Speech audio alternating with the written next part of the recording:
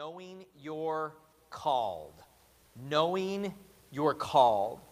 Now, my heart in this message is to help us to settle this issue of calling, to really get a hold of the revelation that God has in fact called every one of us to a purpose, and that is settled in our soul, that we may live from that place of peace. And I want to compel you to see in the Scriptures that when we don't see or know that we're called, that we don't live from that place, that it causes us to walk by way of hesitation or by way of stumbling. But God has given us a calling. He wants us to know that we're called and settle this so that it can be the driving force in our lives. I mean, when you get that, when you see, wow, God of the universe created me for a purpose. He's got a plan for my life. When that thing goes off in you, it should produce this position, this posture. It says, how really can I possibly live for anything else? How can I possibly live for any other reason, any other plan than that which God has created me for? Because let me tell you this, the enemy has a plan for your life too. He absolutely does. It's very clear. His plan, simple, but effective in his way when he wreaks it on mankind, which is to steal, kill, and destroy. He wants to kill, to destroy the works of God from actually happening in your life. And what I want for us to do, the place that I want for us to be in, by we, I mean God's people, but the church, is that calling is more important than conformity. Calling is more important than conformity. Because this is what I found. There's no neutral ground here. If we're not living for purpose, calling from God, then the world and the enemy will conform us to its standards. But when we say, I refuse to bow the knee to conformity in my generation, in my time, I've refused to be swayed more by culture than by the God of the universe. I'm standing for calling. I'm living for purpose. And you live upward toward heaven to that which He has called you for, then you will not be conformed, and we will sway the world. Amen? Amen. So let's read in 2 Peter chapter 1. We're going to read the first 11 verses here, because Peter addresses this concept of calling, and we're going to see how he breaks this down and how he speaks this in a powerful way that I really hope and pray we get today. Verse 1, Simon Peter, a bondservant and apostle of Jesus Christ, to those who have obtained like precious faith with us by the righteousness of our God and Savior, Jesus Christ. Let me just simplify that. He's saying to all of us who are saved, to those of us who know Christ. He's writing and addressing people who are walking in Christ, who've already given their lives to the Lord. These are saved people. Verse 2. Grace and peace be multiplied to you in the knowledge of God and of Jesus our Lord, as His divine power has given to us all things that pertain to life and godliness, through the knowledge of Him who called us by glory and virtue, by which have been given to us exceedingly great and precious promises, thank the Lord for that through these you may be partakers of the divine nature. You've got spiritual DNA, having escaped the corruption that is in the world through lust. You are out from under the bondage of that. Verse 5, but also for this very reason, giving all diligence, add to your faith virtue, to virtue knowledge, to knowledge self-control, to self-control perseverance, to perseverance godliness, to godliness brotherly kindness, and to brotherly kindness love. So he goes through a progression of walking out spiritual maturity, of maturing in your faith. In verse 8, it says, for if these things are yours and abound, you will neither be barren nor unfruitful. None of us want to be barren or unfruitful. Amen. You will neither be barren or unfruitful in the knowledge of our Lord Jesus Christ. For he who lacks these things is short-sighted, even to blindness, and has forgotten that he was cleansed from his old sins. Therefore, brethren, be even more diligent. You're going to hear me say this next verse multiple times today. Be even more diligent to make your calling and election sure. For if you do these things, you will never stumble. For so an entrance will be supplied to you abundantly into the everlasting kingdom of our Lord and Savior, Jesus Christ. Let's pray. Father, in Jesus' name, God, we're here to encounter you. We are not here for a work of man. We are here for your work and for you to speak to us, to show yourself to us, God, and to make us changed, different than from when we walked in today. I pray, Holy Spirit, that you would anoint me now. I am not misguided. Lord, there is nothing in me, absolutely nothing, to bring transformational change in people's lives. I am fully dependent on you now. Holy Spirit, move and work through me. I'm just a nobody trying to tell everybody all about somebody who saved my soul. In Jesus' name, amen. Amen. In case you didn't know, that's a great song by Chris Tomlin, Nobody. I'm just a nobody. Yeah, you don't want me to keep going. Trust me on that. Hey, I didn't ask for an amen, okay? Holy cow. There should be an etiquette of proper times to say amen in service. So, knowing that you're called, title of our message series, let me just summarize for a minute. Last week, part 1, if you weren't here, we talked about the parable of the wedding feast. Jesus, he breaks down this parable for the disciples, and he likens the kingdom of God.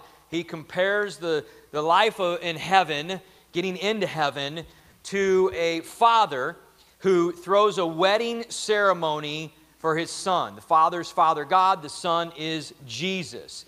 And we know that many places throughout Scripture, the Bible refers to our relationship with Jesus as a bride and a groom. The church is the bride. We are the bride of Christ, and Jesus is the groom. And there will be a marriage reunion that takes place in the sky. Revelation 19 speaks about that. Father throws this huge party. He's got a wedding plan for the son. He sends servants out to go and invite a bunch of people throughout the land to come and attend this wedding celebration. A lot of those people who are invited decline on the invitation.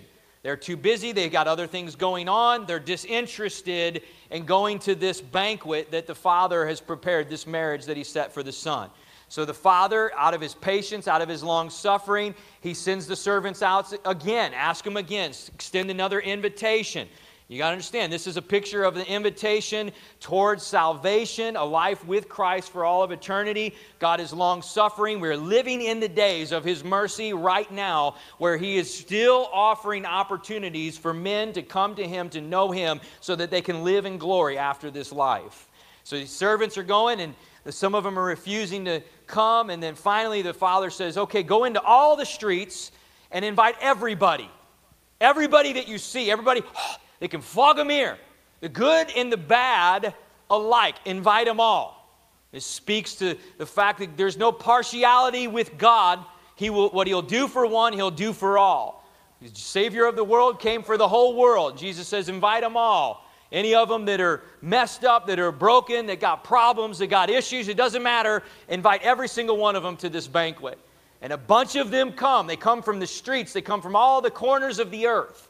They pour into this wedding celebration, and the courts are full, even though many declined on the invitation and refused to come.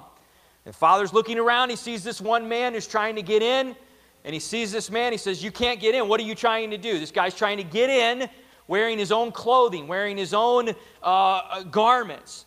The Father says, no, you cannot get in here unless you're wearing a wedding garment. This is a garment that was issued by the father, by the bridal family, or by the family of the groom. For those guests, if they were going to be there, they had to be wearing the wedding garment.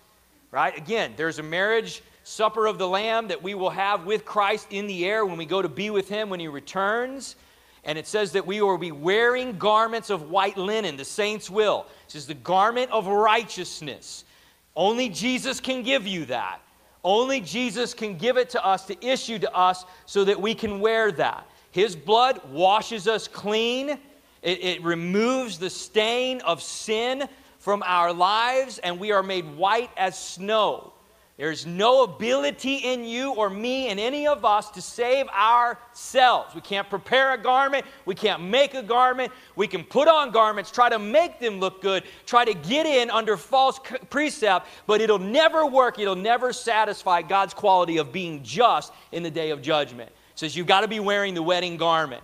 And this man is trying to get in on his own works, on his own deeds, trying to earn his way in instead of just being willing to receive the grace and the invitation. And the Father says, nope, he can't get in. He's not wearing the garment. He needs to be cast out into outer darkness. This speaks of hell. Now, listen, I just want to say this for a minute, that hell is a real place. It absolutely is. The Bible talks about it many times over. It's not figurative language. It's not a hypothetical ideology. This is a real place. If you're listening to preachers and teachers, people who are espousing to you that that's not the case, you need to beware of that teaching, because hell is a real place. And it's all through the Bible. But here's the thing. When we preach about it, when we talk about it, it's not a message of condemnation. It's a message of hope. Because here's what you have to know. This is what everyone needs to understand when we talk about hell. We're talking about calling in this series. What you're called for. What God's created you for. What He wants for you. Listen to me. Hear me on this. None of us, no one, not one, was created for hell. Nobody. God didn't create people and say, I'm creating some for hell, I'm creating some for heaven. No one was created for hell. Hell was created as a consequence to satisfy God's quality of being just.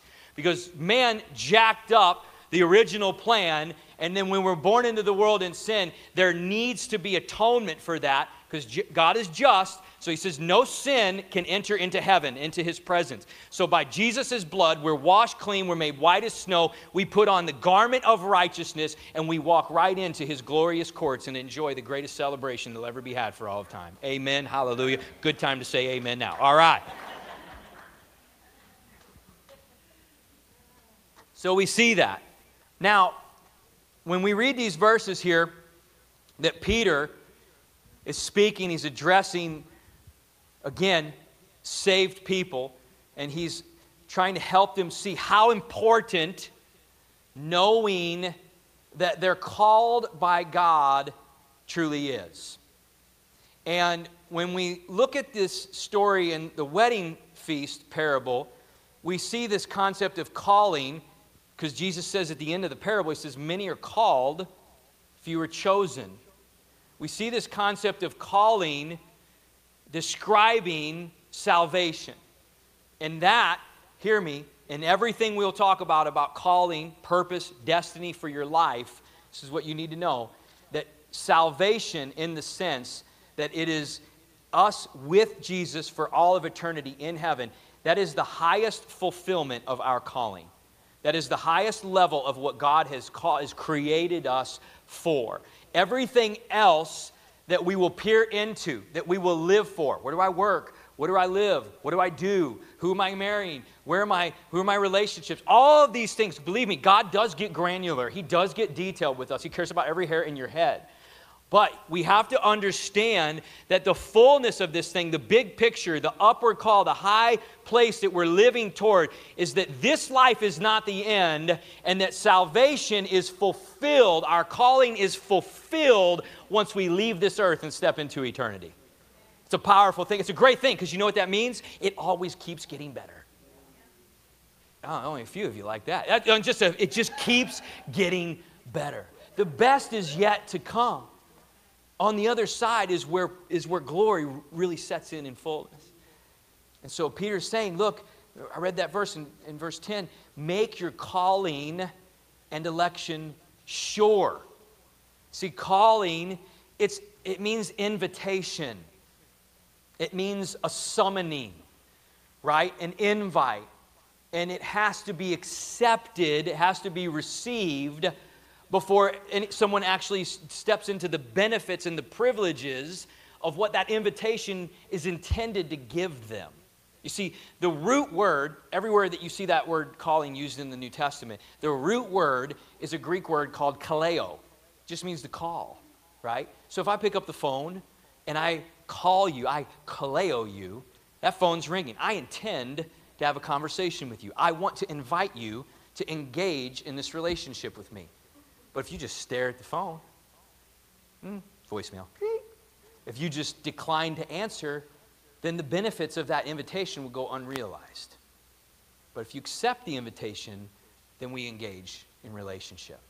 And calling from God is like that. It's an invitation that God is extending to all four corners of the earth by way of his Son.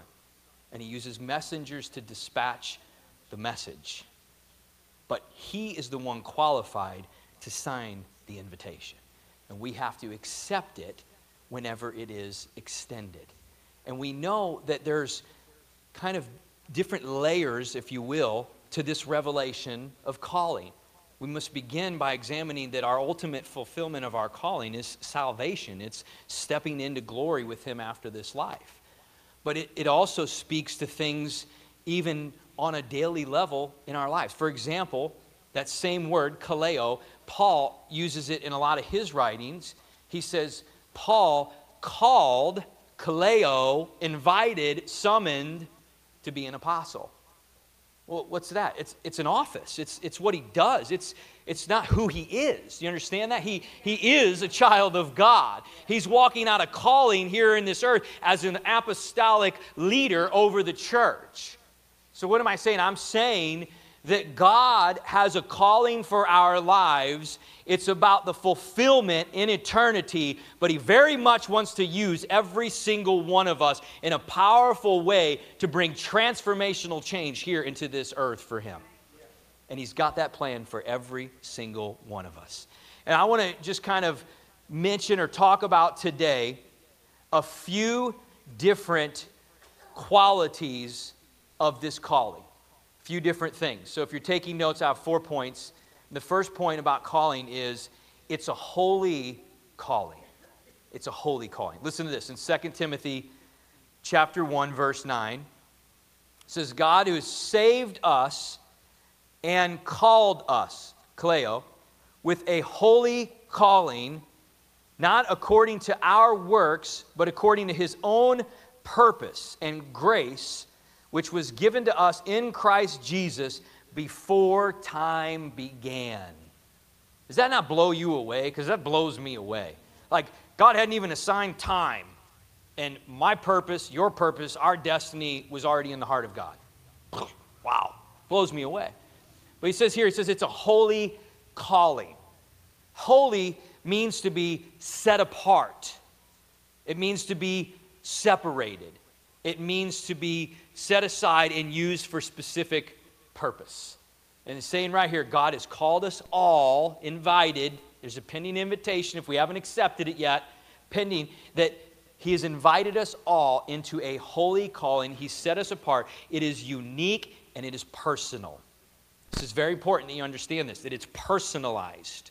You see, if you were to go to, I don't know, let's say like a concert, rock concert, and the artist that's doing the performance has issued all of these invitations, these tickets, right? And so if we get a ticket, then we get to go and we get to enjoy the show. But nobody in that concert is personally engaged with the artist. It's just a general invite, just come if you can, show up, no interaction, watch the show. Not the way with Jesus. It's personal. There's an invitation by way of Jesus, his work on the cross. But when we say yes to it, when we accept it, it gets personal. Because the Holy Spirit, God says he sends, breathes, the Holy Spirit comes to live on the inside of us, and our assurance of our calling is actually birthed in our spirit man, not in our intellectual man. The deeper part of who we are. And I've said this before, and I just say it again, that I teach this, I preach this, you're called, you're called, you're called, and it's great. And I want you to hear it, but I'm simply trying to pave the way. Because if all you ever do is hear me say this, and God himself doesn't reveal this to you in your spirit where it's birth as truth, then when you're in adversity and when you're in difficulty out there and you try to lean on, well, pastor told me, well, somebody told me, instead of God showed me, I promise you, you're going to see just how unreliable man is. Jeremiah 17:5 says, cursed is the man who trusts in man and makes flesh his strength. But blessed are those who put their trust in the Lord. I'm a messenger. The Holy Spirit is the one who has to birth this thing in you. Hallelujah. It's revelation. The Bible is given to us by way of revelation. What does that mean? It's revelatory. It means that it's an uncovering, an unveiling, a dropping down of a veil so you can see what's behind that. And then 1 Corinthians chapter 2, it says that the natural man can never receive any of that. The natural man cannot understand things of the Spirit. Only the Spirit can discern spiritual things. What am I saying? God himself will show you, will reveal to you, and he must, because your calling is holy and it originates in the heavenlies, and only the God of heaven and earth can reveal that to you and make that come alive, pull down the veil to uncover things of the spiritual realm that the natural eye could never see. And he very much wants to do that for you. But God must speak this to you. We were at a conference this week, and we took some of our worship team and some of our ministry department leaders down, and it was an awesome conference at Gateway Church. It's one of the largest churches in the country. It's like, I don't know, 30-something thousand people. And there's a funny story. So Guy was there early, and they were getting checked in, and we were a part of a group, right, Life Church X. And Life Church X, we're members of Gateway Network. You guys know that. And so I got this email a couple days ahead of time, and the email was like, hey, you know, you're Life Church X, you're part of Gateway Network, and when you guys register, just let them know, you know, that who you guys are, and they've got some gifts for your group and all that kind of stuff. It's like, oh, awesome. So I told Guy, because he's like, hey, we're here, we're checking in. You want us to just go ahead and register? Like, yeah, make sure you tell them that you're with Life Church X. So he's like, oh, okay, great, yeah. So a little while later, I get a text. Are you sure about that? So I'm talking to him. I was like, well, what happened? He's like, yeah. I go up to the booth, and I'm getting my stuff. I say, hey, we're with Life Church X. And the lady's like, okay. And he said, I just turned my head and said, I'll take my packet. Thank you very much. So what was my point? Well, pastor told him, and sometimes just your pastor saying it, just a person saying it, simply isn't good enough. You need to hear in your spirit, man, God say something to you so that you know when the time comes, you can stand on that thing and actually see the benefits of what comes from that. They know who Life Church X is now, though. I'm just telling you that. Oh, hallelujah. So it's a holy calling. In verse 3, put that verse up there real fast. When Peter's talking about it, he says this. He says that his divine power is given to us all things that pertain to life and godliness through the knowledge of him who called, kaleo, invited, us by glory and virtue. Keep that up there for a second. So his glory and virtue is how he called us. That just means he's good. He is qualified. He cares about us. He has a high opinion of us. And he is the only one who can issue that invitation to us. But he says he's called us.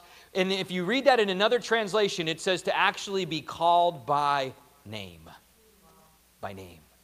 Personalized. I don't know about you. This is like one of the greatest, most amazing things that I've ever discovered in the Scriptures is how God wants to be so close and personal.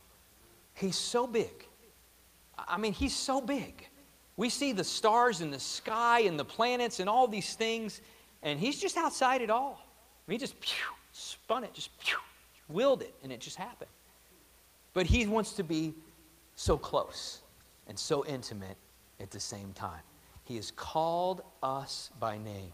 It's a holy calling. Number 2, it's a process. It's a process. So if you think about it like this, salvation is the ultimate fulfillment. Stepping into glory with Jesus on the other side is the ultimate fulfillment of our calling. Highest level of our calling. That means everything in this life that we're living for is a part of the journey there. It's a process. Paul speaks about this in Philippians many times over. He says this. He says that we should work out our salvation. Let me tell you what he doesn't mean, okay? He doesn't mean work for salvation. He speaks about that everywhere else in Scripture, and he speaks against it. All right, this is called systematic theology. This is where you take a verse, you say, oh, I think it means you work for your salvation. And you look at everywhere else. Nope, he definitely doesn't mean that. You understand? So he's not saying you work for salvation. He's saying work out your salvation. It means to continue working through a process until the end of that process, until the end result. And he's just saying the fulfillment of that is when you get into glory. That's why he says in another place that the Holy Spirit, when God breathes His Spirit into us and we're born again, he says that's given to us as a guarantee for that which is to come. Guarantee also means a deposit or a down payment. You make a down payment on something, and then you realize the fullness of that later, right? The Holy Spirit's given to us as a down payment, as a guarantee, but there's more that we'll still step into when we get to the other side. And there's a process that's being worked out in us right now, working through that, and God using us to fulfill a calling here. He says also in Philippians chapter 1, verse 6, he says that I'm confident in this very thing, that the God who began a good work in you will complete it until the day of Jesus Christ. Hallelujah. What's the day of Jesus Christ? It's when He comes back. It's when we're with Him, when He returns. He's going to keep working that out in you every day if you'll allow Him to. The God who started the good work in you began at spiritual birth when He breathed His Spirit into you. The God who began that is the same God who will complete this work all the way until the day when you're with Him for all of eternity. We don't complete it. He completes it in us and through us. Hallelujah. It's a process. And then this last part about process he speaks of in Philippians 3, verses 12 through 14. Listen to this. Not that I have already attained or am already perfected. So not that I'm there. Not there. But I press on, that I may lay hold of that for which Christ Jesus has laid hold of for me. Brethren, I do not count myself to have apprehended. Not naive, I don't think I'm there. But one thing I do, I forget those things which are behind, and I reach forward to those things which are ahead. I press on toward the goal for the prize, here we go, of the upward call, kaleo, of Jesus Christ. I press on. I keep moving.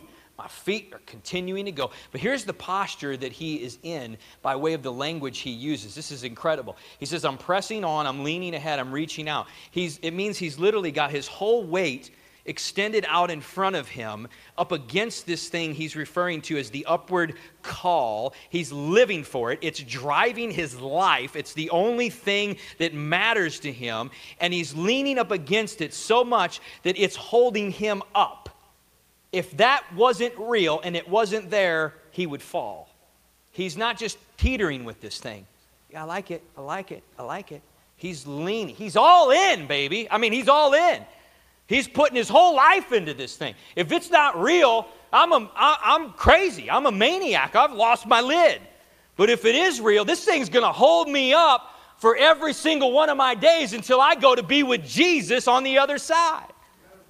That's our posture. We're leaning into this thing. And Peter, he's using these verses. He says, in the very beginning, he says, to those of us who are saved, I'm paraphrasing, but that's what he meant when he said, that we enjoy the faith. He said, to those of us who are saved, that are a part of the family of God, who are born again, so the process has began.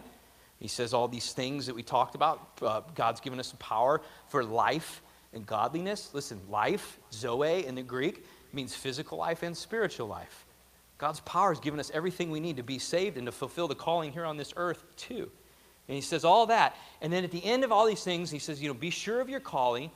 Make your calling and election sure. And he says in verse 11, this is so incredible. He kind of so the beginning is when you're saved. And then the end of this little passage in verse 11, he says this. Put that up there.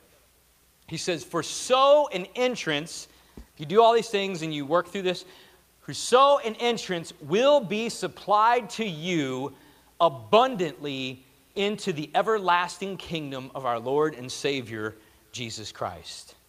Entrance into heaven.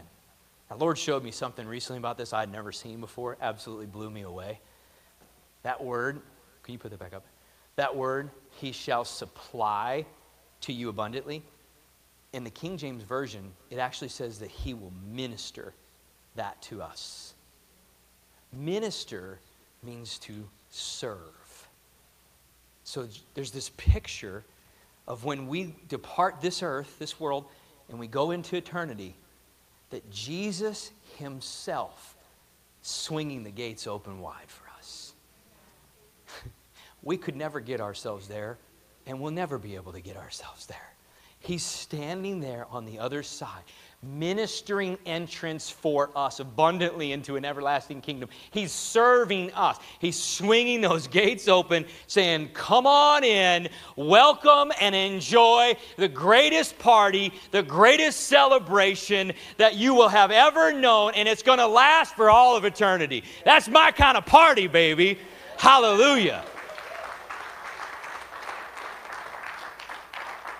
It's a process. Number 3, it's stabilizing. It's stabilizing. What do I mean by that? Verse 10, he says, make your calling and election sure. To make sure means to establish solid ground and footing underneath your feet. Having something that you can stand on and that you can push off of.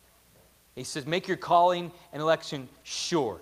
Get this thing grounded underneath of you. Because if you do, what does he say? You'll never stumble. You'll never stumble. Now, I don't want to suggest to you that any of us will live our whole life and never stumble. Jesus did that. We can't do that. But in him, he's given us a way to walk in power and authority over these things. He says, if you make your calling and election sure, you're not going to get you're not going to get tripped up. You're not going to stumble. And when the enemy is coming at us, he very, very much wants to separate us from any assurance, any confidence that we could gain or have in the knowledge that we're heaven bound and that we're called to a purpose. If he can attack this because it's not secure in us and cause us to doubt or be unsure, then he can disrupt the ground beneath our feet. He can shake our footing. You know what I think? I say this by way only of encouragement and desire to build up the family of God and help the church to know this, that this is the case, that we are in fact called and we can live according to this calling. But I think that there's a lot of people, even in the body of Christ, who are stumbling all through life. Stumbling. They don't know. They're not sure. They doubt. They're in hesitation.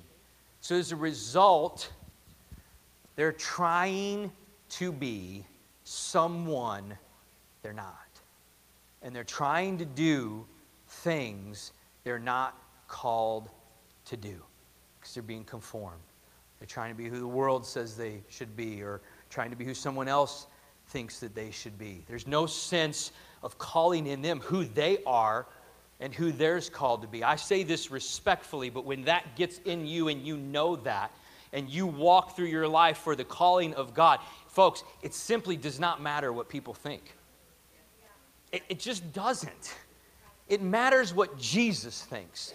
And if Jesus approves of what I'm doing and how I'm living, then if someone doesn't, I am perfectly okay with that.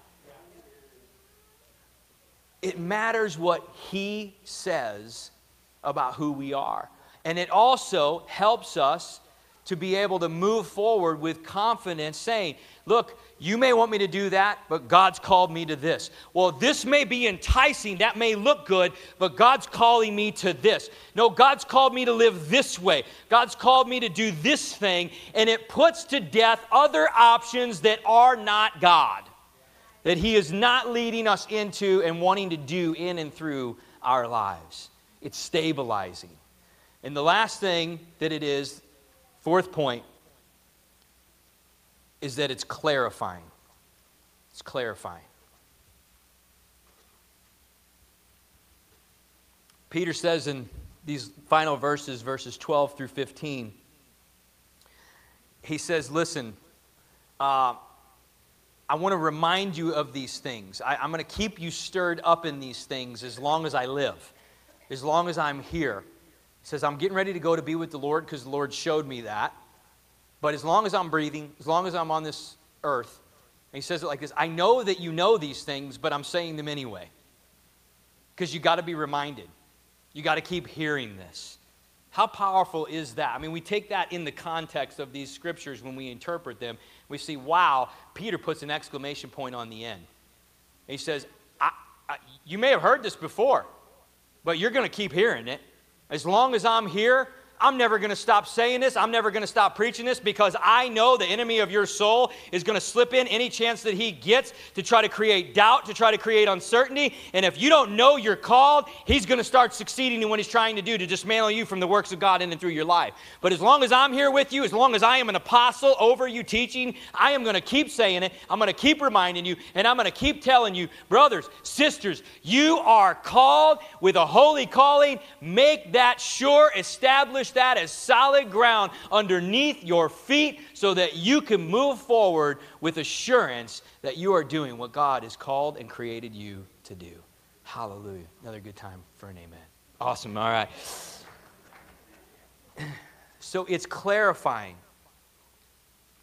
And the Word of God is like that, right? I mean, Psalms 119, 105, it says this. It says that the Word of God is a light to my path. Big picture.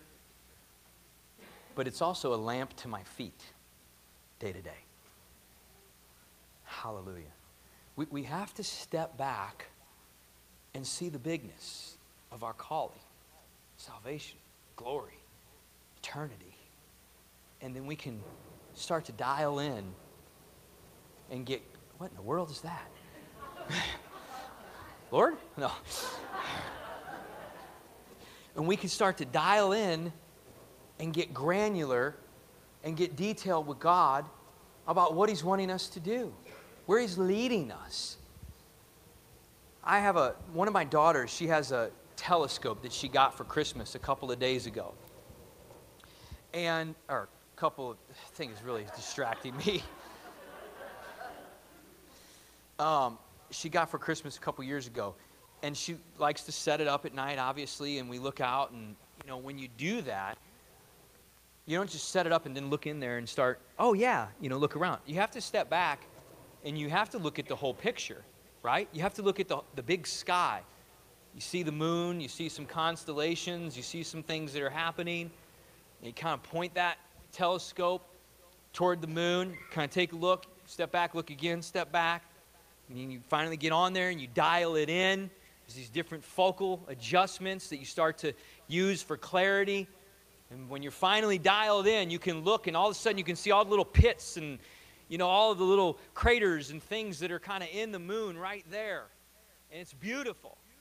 But if you are not looking at the big picture first and you just step up and put your eye in that telescope, all dialed in, you're not going to know what you're even looking at. You're going to be like, that's just bright light, and some shades of gray.